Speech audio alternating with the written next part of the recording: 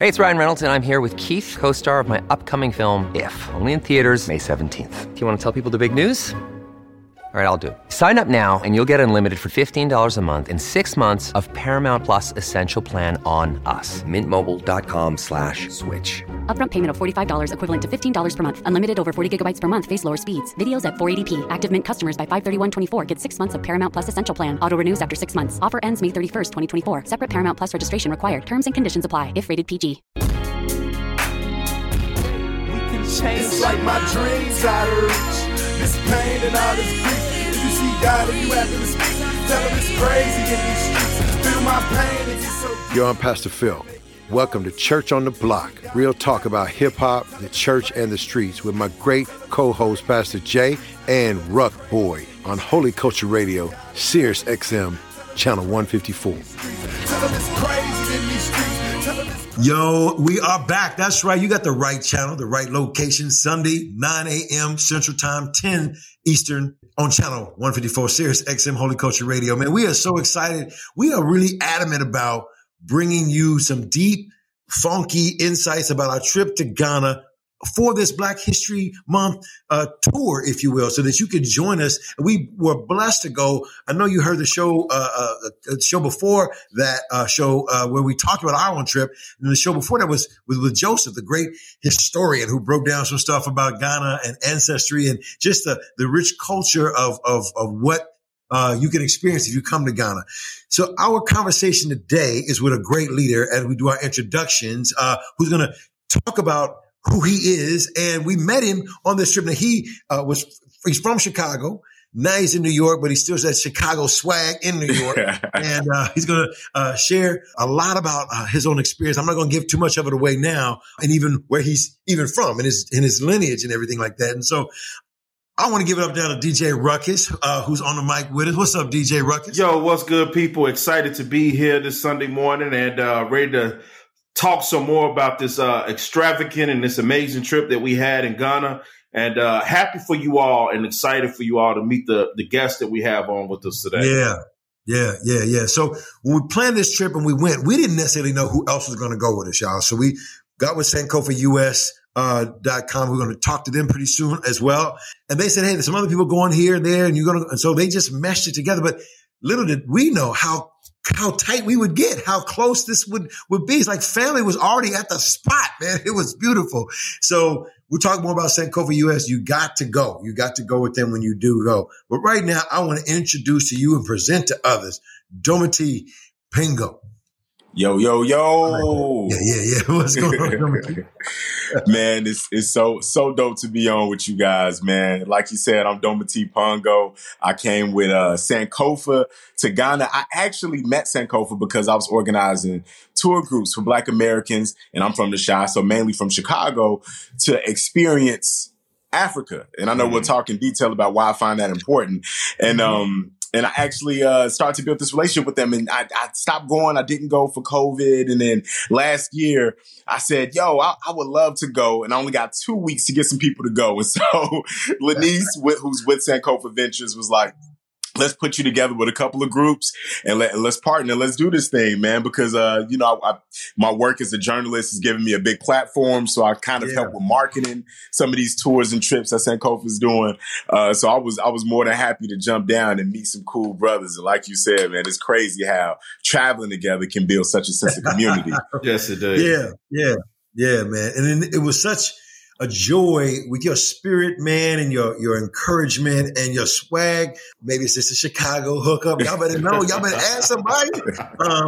But in the context of how we just blended together with you, Brittany, the other great young people, young adults on the trip, and the experience and all of that together with other African Americans from your same city. Yeah. To me, I don't know. I couldn't have orchestrated that better in that way. You know what I mean? Well, yeah. And I think it was so important too, because Chicago is an interesting city in that it's so segregated, right? Like if somebody says then a specific neighborhood, you can tell them what that neighborhood looks like. Right. And so when you have that experience and growing up in Chicago, and then you get to see that, wait, when I go to those communities with those people in it, they've got those resources that I don't have where I'm from. from. And I just felt it was, growing up, that was in the back of my mind. I was thankful to my parents, who are both Ghanaian, of course, and they moved to America in the 70s. They put me in a school that taught me about who I am. I went to a magnet school on the South Side, and I felt like my peers, it was a pro-Black magnet school, and I felt like my peers didn't have that same foundational upbringing that I had, some of them. And so I'm like, if I could ever create something where elements of the world get to see what I see, get to experience the world as I see it, having raised in America, but having that Ghanaian background, I would do it. And then that opportunity came several decades later.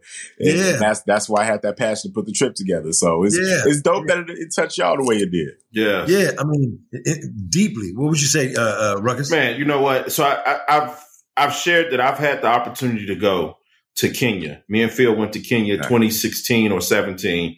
This one was different for me. It was, like I said, it was a more of a, oh man, I am home. It was a reminder again, this is home for me. And man, I can't wait to go back. I'm like, I need to go to Africa at least every year. At least once. Right. I mean, Muggs be going to Florida and Atlanta and Arkansas and LA. Like, let's do that too. Yeah, exactly. See, I'm not mad at that, man. Well, I think it's like we got to see a world outside of ourselves and see what does it look like when you look at a billboard and you see a reflection of yourself, right? What does that do for your self-esteem? Yeah. Particularly our young ladies, what does it mean when your interactions with your brother is, and you see a group of young men walking toward you, you don't have that sense of, okay, let me make sure I'm on guard. It's a different feeling. You know what I mean? Yeah. And I'm like, it doesn't have to feel how it feels in some neighborhoods in our city, That's true. That's true. That's true. You said something deep, Domite, when you said you went to a school right here in the city that taught you about yourself. How was that when you interacted with other cats who didn't have that experience, other African-American young men or whatever? Did you see a gap in between particular things in their identity or in a conversation or in their own confidence and other things like that? I saw a gap in how we in the diaspora just relate to one another. And it's just a small thing, but I grew up being teased for being dark skinned, for being African, the African booty scratching nicknames, the making fun of my name, all of these different things. And then, you finally meet somebody and they're like, yo, what does your name mean? And, they don't know what they're making fun of when they make fun of of my name. And so I started to tell them what that meaning was behind that. So it's like it allowed me to carry my head held higher, but I never received vitriol from anybody who didn't look like me. I was only teased by people who looked like me. I remember I came back to my dad. I'm like, yo, they teased me at school, blah, blah, blah. He said, yo, then you go to them and tell them that they light skinned because their grandmother was raped by her slave master. My father. Those fighting words. Dr. Kojo Tita Pongo. That's what he told me to say. And I'm 6 years old. This is first grade, man. First grade. This is who he was. And so I didn't even know what the word rape really meant. I didn't know what it mean. That kids are crying, I'm fighting. I had to grow up knowing how to fight as a kid. Making statements like that. But then, the backstory of it is, man, he taught me in a really abrasive way, like, the reason we deify certain complexions is because of its proximity to whiteness, and so it taught me that early on in a very toxic way. But it wasn't untrue for certain people, but it's that disconnect. And so I wanted to repair that disconnect so that we're not having these biting dialogues with one another. Because essentially we just cousins that got dropped off in different places in the world. Man, I like that. I remember specifically in the 80s, there was an African family that lived on our block, and they were cool. I remember my mom, my godmother, and all the ladies on the block used to go to the lady, the mother of the house, and she would they would all make clothes together. And then one day, the kids, something happened with some of the young people on the block, and they got to clowning and fights broke out. And next thing I know, that family was moving up off the block. And it kind of reminded me of what you just said of the name calling and the jokes and stuff like that. And it's just like, as I've gotten older, I realized I'm like, dang, I used the term African booty scratcher, but I've never used it towards someone that was African. I just it was just a word we use, right? But I never realized how hurtful it could be and how disconnecting it is for me. I'm African. I'm African American, but I'm still African. But I didn't think like that when I was younger. So right. Yeah. And we all have a growth period that happens. It's true. It's because it's like a game of telephone. You know, what we experience in America as a result of slavery, you know, PTSD, post-traumatic slave syndrome, disorder, that some people will call it. You could just replace the S with a C and call it PTCD in Ghana, post-traumatic colonial disorder, because that's what they did overseas. And then you do the same thing in the Caribbeans and just replace. So it's all of them telling us what to think about one another. And then you get in community with one another and be like, man, before you opened your mouth, I thought you was from 79th. Like you got the same features my cousin got that I have. Exactly. Right. Your swag, everything. Right.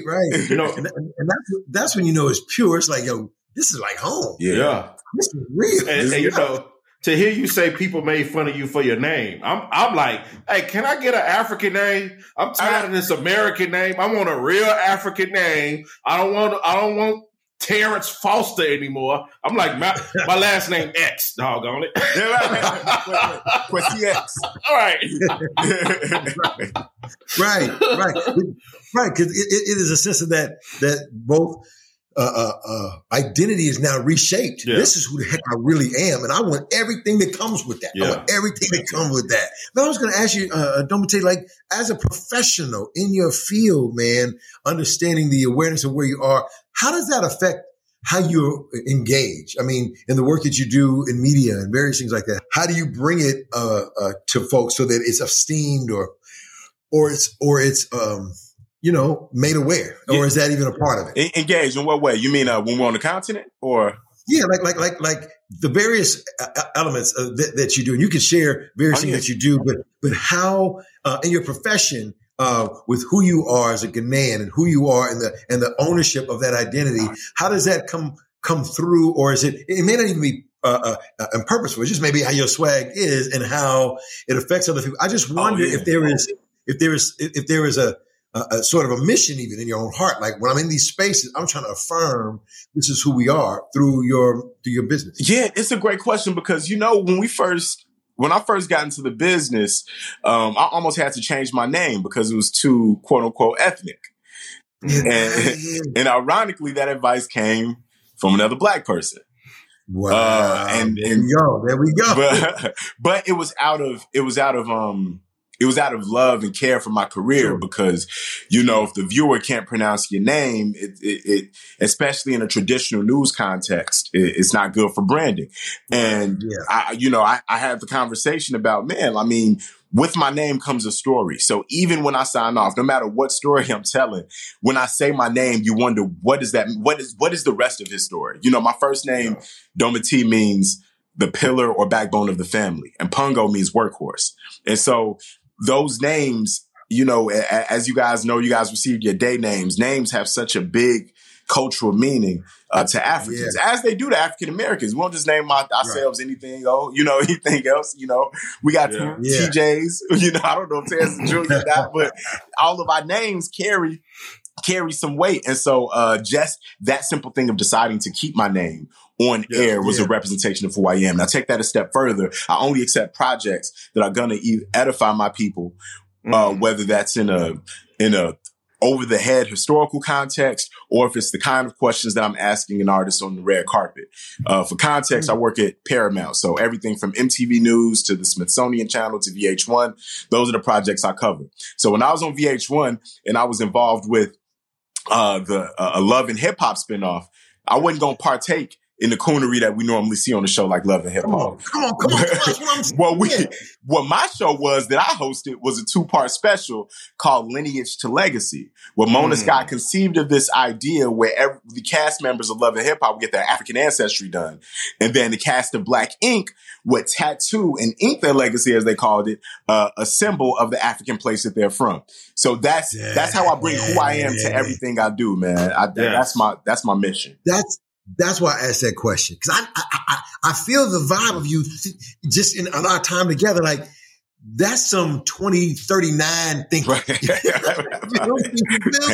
feel me? So the mugs are like, yo, you're projecting seeds and power in their life that they just maybe seen it as a loft, but now you're awakening just in your standard of the engagement so that folks don't always tag people in that way. Yo, we're going to be right back with Doma T. Pongo, Pastor Phil, DJ Ruckus. Man, this is a great show. We're talking about Ghana and really what is the big deal about going to Ghana for African Americans, what we're going to come back and talk about. Yo, Church on the Block, real talk about hip-hop, the church, and the street. You're listening to Church on the Block, real talk about hip-hop, the church, and the streets. Holy Culture Radio, Sirius XM 154. Come right back. We got more in store. Tell them it's crazy in these streets. Tell them it's crazy in these streets. Tell them it's crazy. My pain is so deep that make it hard to sleep. Yo, we are back, man. If you've been with us, man, I know you're excited to be back too. Church on the Block, real talk about hip hop, the church, and the streets, man. Channel 154, Holy Culture Radio, Sirius XM. We're here with my main man, DJ Ruckus, and my man, Pastor Jay. He doing pastoral stuff. You know what I'm saying? We holding it down. We're gonna keep him alive in the studio while he's not around with us right now. And our great friend Doma T. Pongo, who is a Ghanaian brother who grew up in Chicago, but it's from the Volca region in Ghana. Give us a little bit of your lineage in that context too. Yeah, man. And once again, thank you for having me. Shout out to Pastor Jay. I know you weren't able to be here, but what up, Pastor Jay? But I'm the proud son of Ghanaian immigrants. My parents are from the Volta region. We're at Edwes.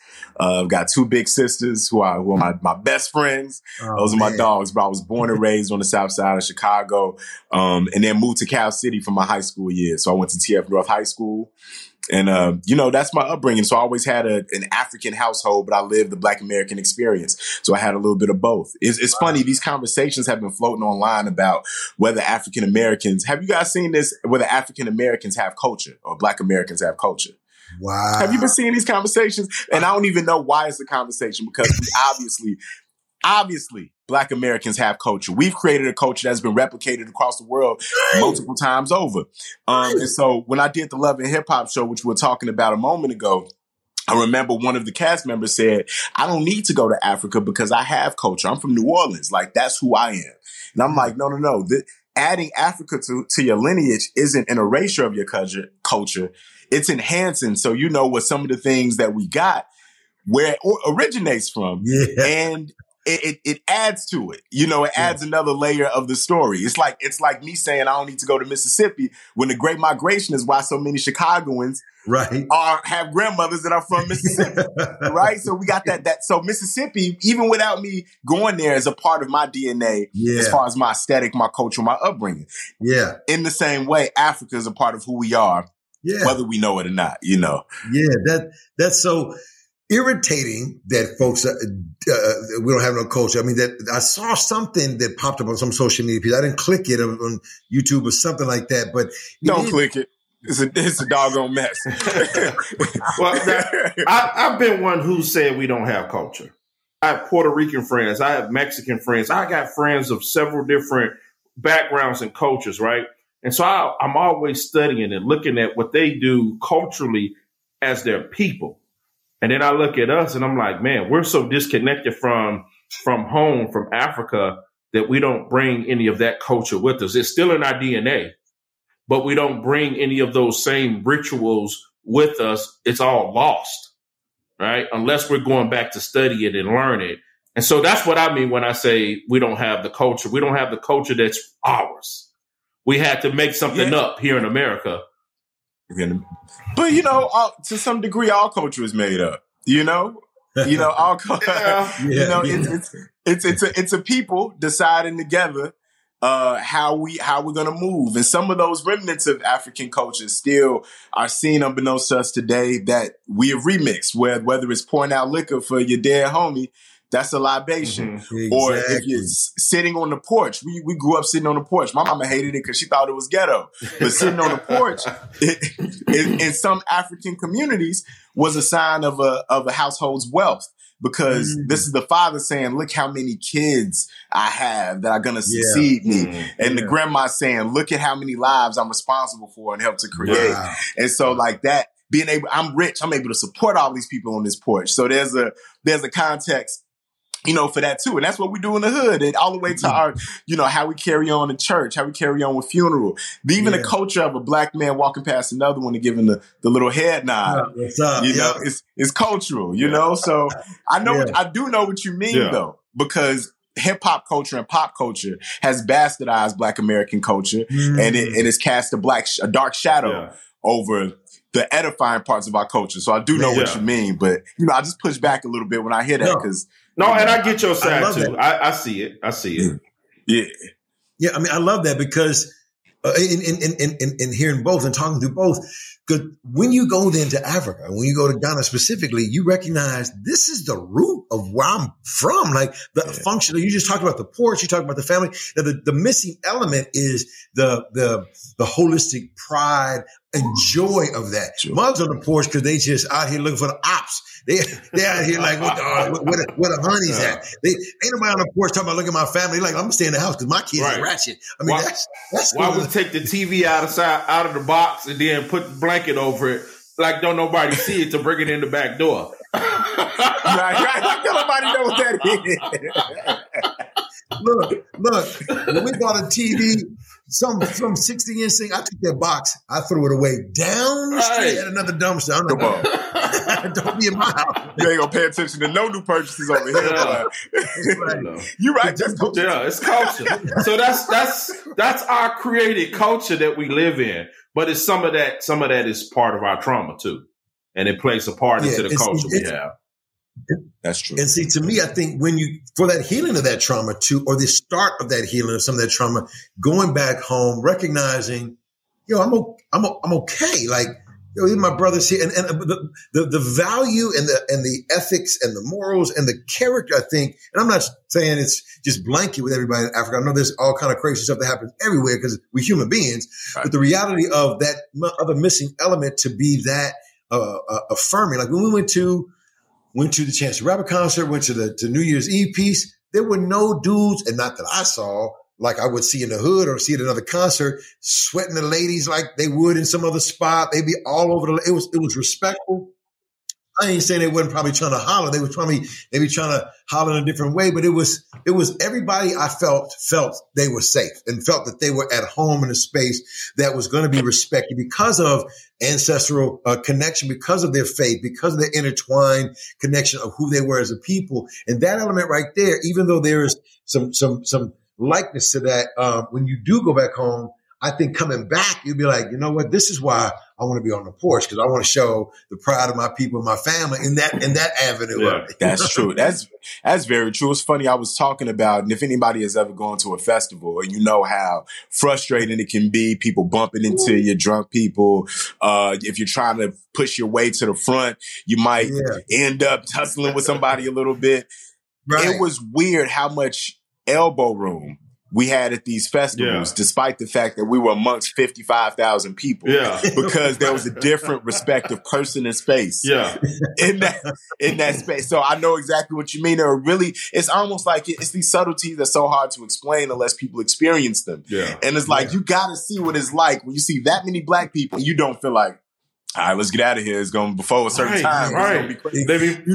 You didn't really have that. Where my wallet at? Let me put my wallet in my front pocket. But none of that. Not like poverty. Yeah. And it's not like poverty isn't rampant, right? It's not like, so what is it? It's something that has gone wrong within America. Like one example why we also feel safe, some of it's political, but it's about gun laws and who's allowed to have a gun and proliferation of guns in a country like Ghana versus a country like America. So it's like, Black America has a gun problem, but America has a gun problem. So, if what they say, if white America sneezes, black folk catch the flu. And so some of those are part of the sickness of colonialism and of us being forcibly moved to America. That's what we're dealing with. And so, like you said, Ruckus, we're going back home is a connection to that, a connector of that tissue, And when Dr. Joy on her book and her lectures and stuff like that, post-traumatic slave syndrome, she talks about that when the mother whose daughter's maybe 12 in the cotton field with her, and the slave owner comes by and says, "Oh, your girl, she's filling out. Oh no, she lazy, blah, blah, blah," to cut her down so you won't rape her. Then that carries all the way through to the mom watching her daughter play volleyball and like, your girl really get it, but she lazy in school. Now you're still doing the same thing that was perpetrated all the way through from slavery, right? And so it's one of those kind of things like, so you find that even African-American culture, we look for the next thing to dish you about. We at the concert, look at them shoes. Mm-hmm. Look at them shoes. Look. And, or don't bump me. We got a mean mug. We got what is my cheese mug. We got to stand up and push back in something where, no, brother, you're just going to come through and as long as we're respectful and moving through and welcoming that piece. Like, no, I've been here. I've been, you should have got here early and having attitudes and all that kind of stuff like that and being able to welcome that piece, so where there is almost just a joy. Cass was dancing. We was around and they was dancing right then. I mean, they were like, just moving. It was just a beautiful, welcoming, experience as though you were there with your cousins already. Right? And it was dope about the dialogue too, talking about some of the, more reductive aspects of African culture where Africans learn from Black Americans when they come. It's to appreciate what even Africans are taking for granted culturally. Right. So when we like, my dad got an inside joke, he's joking, but I ask him every time I go to the arts and crafts market, you want me to bring you anything back? He was like, you don't need to stop going to shopping for junk. Don't bring all those carved up junks back. I don't need any more drums. I don't need any more masks. It's all junk. And I'm like, no, it's art. And so we're joking about that. But I'm like, no, really, when our tour guides see how happy we are when we get this carving that they see all the time. Or when we go to the Kente village and we're like, wow, tell us the meaning behind this. And they see how precious we regard those things. It allows them to take more pride in it. And then that's when we stop having, sisters with beautiful, thick, nappy hair in Africa wearing these crazy wigs. Like, you know what I mean? Like, no, black women are coming here to get what you got. White women want what you got. Right. Right. So I think we're also learning that too. And even enterprising Black Americans who are coming and starting businesses and and bringing resources. So it's a double exchange. There's a cultural exchange where we both are filling gaps for one another. Now, I got a question for you. Some years ago, Smokey Robinson did a poem, said, "I'm Black, not African." Right? I've heard so many Black folks state that I'm not African. And then you even have the Dominicans and maybe Haitians say, I'm not Black. I'm Haitian. I'm this, right? How do you feel when you hear people not associate themselves with being African and say, I'm Black, I'm American, I'm not African? My first question is, what is your aversion to Africanness? Why don't you want to be African? Just whatever that answer is, let it be what it is. But you can, people can intellectualize and say what they want. You tell yourself, why don't you want to be African? And if it's because, I'm proud of where I am currently, then I would say to you, that's fine. I think that everybody, if you are, we have built this country. We deserve to be called Americans, full stop. Because when you see a white person, they're just, and you're checking a box and, their nationality, they come first. When you think American, they're just American. Why do we need these signifiers? Mexican American, Chinese American, African American, right? So I get it because that category seems like you're putting another race on another tier. But my only question is, what is the aversion to Africanness? And why is it that every culture in the world is trying to forget the African aspect of themselves? And we really got to dig into that. You never hear a white person saying, my grandfather's from Ireland, but I was born in Chicago, so I don't celebrate St. Patty's Day. I'm not Irish. Right. They out there deep for St. Patty's Day. They out there deep. And they have been in America. That family may have been in America for 5 generations, right? They're further removed from their Irish, connect. So what is that? But that's so good. In that conversation, I do see, I want people to know that embracing your Africanness is not an erasure of your Americanness. And that's, or your Black Americanness. That's not, it's just another element of it. It's just something else to tap into is something you can also call yours. The world is ours. It's more of us of color than anybody else. Yeah. We are the global majority. Tap into that, because when you separate yourself from the majority, you are separating yourself from numbers that can edify and build you and your community. The global majority. Man, you know, I ain't never thought of that. Hey, why wouldn't you want to be a part of that? We only minorities here. Hey, I'm going to start telling people I ain't a minority. We the global majority. You know? Yeah. Got to change the narrative on that. Exactly. That's my thought, man. That's that media Mongol understanding that, knowing that deep insight that way, man. Well, what would you say? Like, we've been talking about it back and forth, but like, you know, hey, I want to go, you know, back to Africa maybe, or go to Ghana. Like, what would be in a conversation you've had a little bit already here, but even with other folks, you know, about that reality that maybe could spark that reality of that identity being regrounded or grounded in that space? What would you say? Man, I think I would pull back and just talk about the benefit of travel in general, right? Just being able to see a world outside of yourself. You know, I don't know if you guys have heard this analogy before. I'm going to do a shortened version. If you take a flea, put it in a jar and put a lid on that jar. Let's say you put a flea in a jar. The flea will jump out of the jar easily. If you put a lid on that jar and then remove that lid, the flea will only jump as high as the lid was, because it only knows what the possibility is. Not only that, they did a study where these insects had children, and the children, even with the lid off, only jumped as high as what they seen their parents jump. Wow. So relating that to travel. When your world is only as small as what you see around you, it changes your vision for what's possible. It enhances your perspective. So that's travel in general. Now imagine going to a place where everybody is like-minded, like-blooded, and it feels like home, even when things are unfamiliar. You could see remnants of things that remind you of what you grew up with in this foreign place. And so I think it just expands your worldview on just a basic level. And you know, and travel is a good way of taking the lid off. Man, that's so good. That's so good. Yo, you listen to Church on the Block, real talk about hip hop, the church, and the streets. Man, we're going to be right back. Domati Pongo, and we're going to go deeper into faith and his faith journey and how does that relate as a Ghanaian. Yo, we'll be right back. Yo, you're listening to Church on the Block, real talk about hip hop, the church, and the streets. Do not, you hear me? Do not touch that dial. Do not touch that knob. Don't unplug the Bluetooth.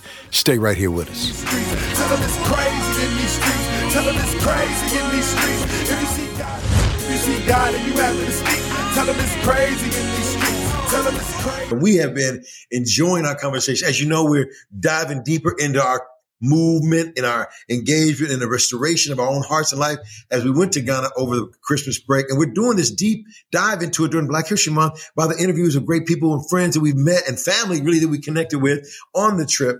And we've been talking to Domati Pongo, who has just been breaking down, like, I don't know if you heard, he like took my bars really like a few minutes ago with that whole story, but it was just a beautiful insight. And so we are walking through his life, his understanding, and growing up in Chicago. He's Ghanaian, right? And so the family, the vocal region, the reality of that has never left him. And that is a beauty to me, because when I went there, I'm seeing Ghanaian men as kings. They talking to each other boss to boss. Like they are like, and ain't nobody threatened. I'm like, that part has been beaten out of us in the diaspora to me, right? And the reality of that level of authority with affirming your authority. Well, I'm saying, no, I'm paying this much, or no, we're going to move in this direction. And nobody's disrespected. Everybody understands. And I'm not trying to paint a picture like everything's just golden. There's human beings in the midst of this, but the reality of how that identifies and affirms my identity and our identity. And so one of the things that was beautiful to learn was just the Ghanaian faith and, you know, Ghana being a Christian nation. And sometimes that's good to say. Sometimes it can be like this Christian nationalism, but that's not what I felt. We did talk about this on our first show about the frustration with seeing all these doggone signs all over the place talking about, it was almost like I'm in America, like we're going to a watch night anointing service and we're going to the prosperity gospel, 12 o'clock. What? Get out of here with this Or you'll ride through a village and you won't see many buildings, just, you know, little shanty houses, but the most elaborate well-built building might be a big church, man, in the middle of this dirt road that we're rolling past. So yeah, exactly how it is in America. Exactly. And we talked about this in one show. This is a European epistemology of knowledge and theology. This European theology where we've adopted and almost demonized our own history of I'm going to Africa wanting to learn what's the root. Y'all older than America. Y'all got deeper roots about God and the connection. So teach me. I taught in Kenya, and I'm teaching these cats, and I'm talking about, I got these tattoos right here. And the guy was like, these tattoos you're wearing. I'm like, yo, you've been brainwashed. The Maasai tribe got tattoos on their face. What you talking about? And these are pastors. These are Maasai tribe leader pastor with tattoos. They're not saying I got to take these tattoos off to be a pastor. No. Wait, what was their response when you said like, yo, no, your culture has these tattoos? What they say? They never had anybody bring it to them. Where did you learn this? Was it some adaptation from some European missionary who came and taught you this? This is not how God has wired us in meeting you at right where you are to take you where God would have you to be abandoning both the culture of who you are while you are bathing who you are in your love for the Lord. So because then another guy came and talked about his son's hair. My son is wearing locks. I'm like, yo, are the missionaries? I'm looking around. The missionaries still here? What a mission? Like who is talking? Right. Is this real time? Are you talking to me right now? Real time? You talking about hair? I feel like Allen Iverson. We talking about practice. We talking about practice. Right. We talking about hair. We talking about hair, man. Like we got cats in America thinking they're being like Africans because they're wearing locks. Like what you talking about? And I just told him that and tried to like, man, just let it be hair. Love on your boy. Let love on your boy. Because guess what? When he's 30. He gonna be like, man, I need to get this. I need to figure this out here. I got the locks. Or he may love the locks. He may dress him up, but don't bug out on the whole destiny of your son. But I think when I look at that as a snippet of European epistemology of knowledge, study of knowledge, European theology, invading and whitewashing, if you will, this whole authentic space in faith, man. And so I am grateful for the learning that we had about ancestral heritage, right? And recognizing the fact that, we talk about the power of how Uncle so-and-so would be. And I love how Uncle so-and-so, and that to me is that connection to that uncle. Man, I would love how Grandpa Charlie, man, would be on the boat. He was adventurous, and I'm adventurous that way. You want to identify that. You don't want to lose that. But European theology says that's ancestor worship. And so is that correct? But then you look at Hebrews chapter 11 that says, let me tell you about these cats from back in the day and his faith and his faith. He just a whole chapter of ancestors that we standing on the shoulders of. Begat. If it wasn't important, if ancestors weren't important, we wouldn't be the sons of Abraham. Yes. And if it wasn't important, we wouldn't have that whole chapter with nothing but the word begat, naming the ancestral lineage of these figures in the Bible. So they know it's important. Yeah. And then every time in the Old Testament or even New Testament, be like, oh, that's Phil. His mom is Catherine. His dad is James. It's a lineage. They go, so he cool to talk to because I know James. It's that. It's the character of my mama and dad that says, oh, okay, cool. In the Bible, it's spitting the whole business of that dude's family so that people know what's happening. When I was talking to Joseph, he was like, I can tell you where you're from and what tribe you're from by your name. I'm like, you can't tell Shaquisha? Right. She from? I can tell you where Shaquisha from, though. She's from the hood. She's from off the corner, man. She's from off the corner. But that element of Mercedes, her name Mercedes. I mean, it's just changed the value and the validity of even in the name. And I remember some things happened in our family. We had grandmothers pass like in a month's time, like just matriarchs. What is going on? And my son said, I'm going back to school. I told grandma, he was leaning on the lineage of what he told his grandparents. I get shook up talking about it right now. Like he went to the Art Institute. He was killing it. But it was like, I told my grandma, I wanted to be proud of me. And he still, and he was talking like, grandma, I'm doing this now. That's important to have. And that's been diluted and deleted a lot of theological places. So I'm glad you gave that cultural backdrop because that's what made my faith journey so interesting. So I am a Christian, but I didn't grow up in the church. It wasn't shunned. We were agnostic, I guess you would say. And so my dad actually how he ended up in Chicago was he went to the University of Chicago and originally majored in philosophy. He has a PhD in theology, and I believe his earliest goal was to translate the Bible into Ewe. Right? He was on that, but he looked at the Bible and he looked at religion as an academic practice, not really a source of faith. He wasn't faithless, but he was in that searching period during those college years, right? So as he explains it to me, and then the more he saw and talked and saw these philosophers that were Greek and, Heidegger and all of these different people and then when he started reading the Bible and he saw all of these themes that were very Eurocentric that pushed him away from the faith. So the more he learned, in the Western education system, the more he lost his faith. So I ended up coming to feel that same way, seeing the image of white Jesus. Why would I worship that, etc.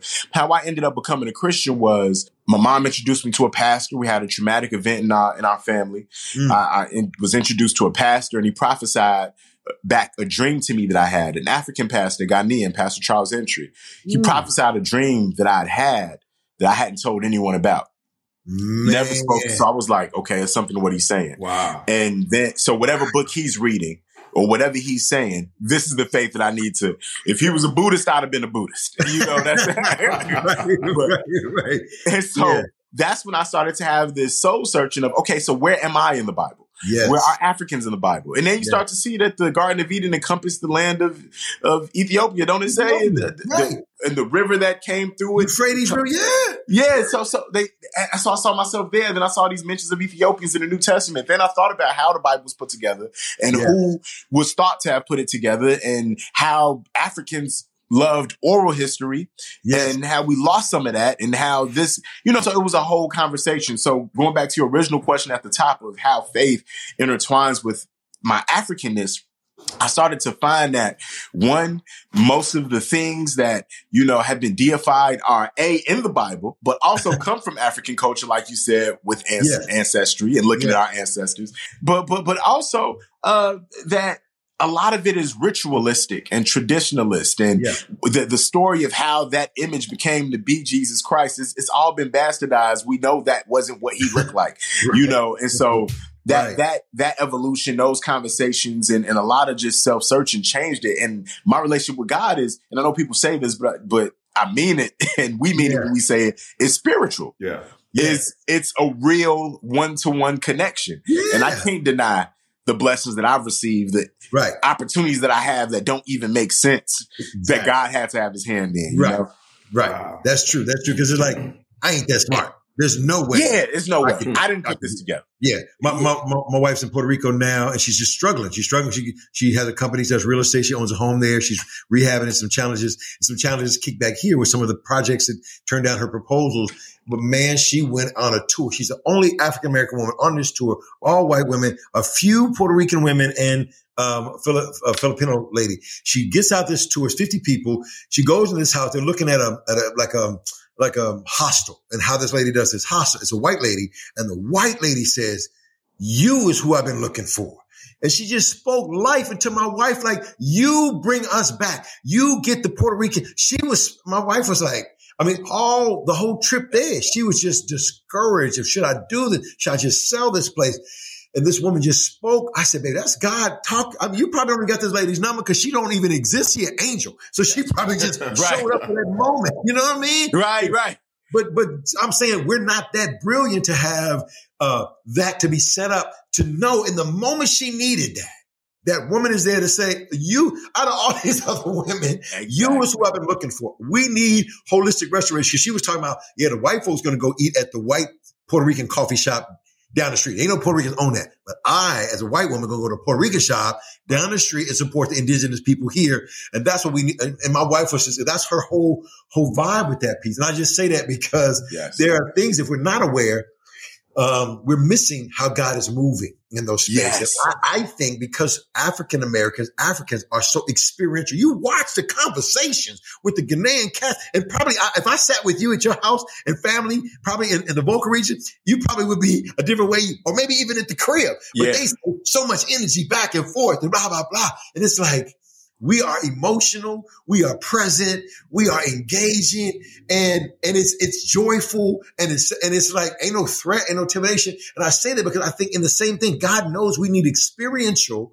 a connection in that spot, like the man, the pastor who prophesied in that speech. That was God setting that whole thing up, because if it would have been a text message, it wouldn't have resonated. If it would have been a sermon, it may not have resonated, but it was a personal thing that God knew specifically that you needed in that spot. And I've seen God that happened so many other times before, man. That's so true. And and so it's like we put ourselves in a trick bag, and that's how the enemy works.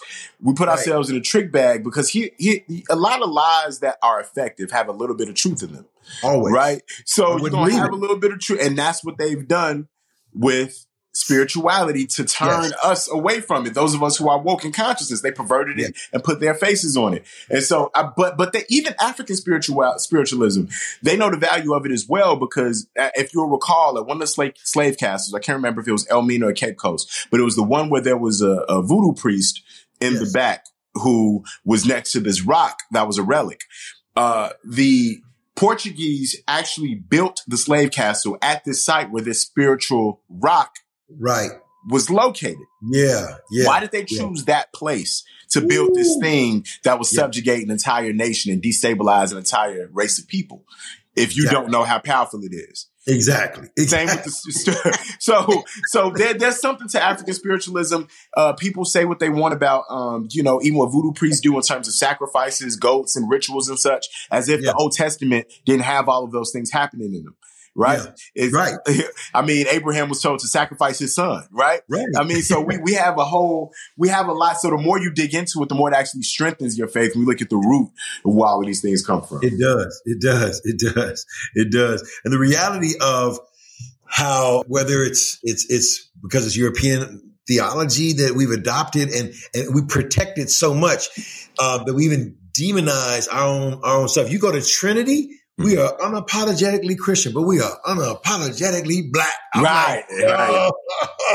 Exactly. And it's not like saying y'all horrible because you're not Black or African American. It is saying we're not ashamed of that, and we're going to be we're going to affirm in all of the essence of who we are in that space, right? And being able to live in that versus a world that says you shouldn't, and perhaps you should calm down and stop in that kind of move, right? And so when we look at just the spiritual formation of our life, we cannot, and I'm encouraging Kat, you cannot avoid your African heritage and where the root of that comes from.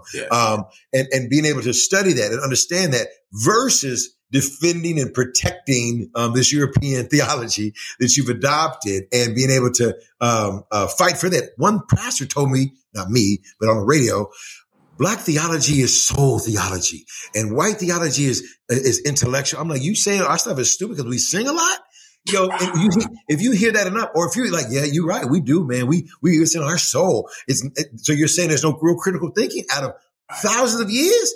So you see what I'm saying? Yeah, I want to really quickly, a thought that sparked is the reason why we abhor some elements of African culture, African American culture, is because white folks have demonized something as simple as eating chicken, right? Yeah. Like if we say rice is a staple for a Spanish family, that doesn't come with anything negative, but we eat chicken, and that comes with something that. So it made us ashamed of what makes us us. So even what we have as culture that is not neither evil nor angelic is looked at as less than, because that is the lens through which white folks looked at it. And so I try to create work that reframes that narrative, man. So I thank you for having me and giving me a chance to even engage and have this conversation, man. How can people reach you or connect with you? Man, I'm at Dometi, Dometi on all social media. You can connect with my newsletter on Dometi, Dometi.net. Got multiple shows coming out on MTV News and MTV, and some docuseries with Smithsonian Channel. So stay in tune with me, and some exciting news will come your way soon. Yo, you've been listening to Church on the Block, man. Real talk about hip-hop, the church in the streets. Ruckus, what's up? Peace. Thank you for listening to Church on the Block. Real talk about hip-hop, the church, and the streets. Back here next week, same time, same channel, Holy Culture Radio, Sirius XM channel 154. Come with us. Tell them it's crazy in these streets. Tell them it's crazy in these streets. If you see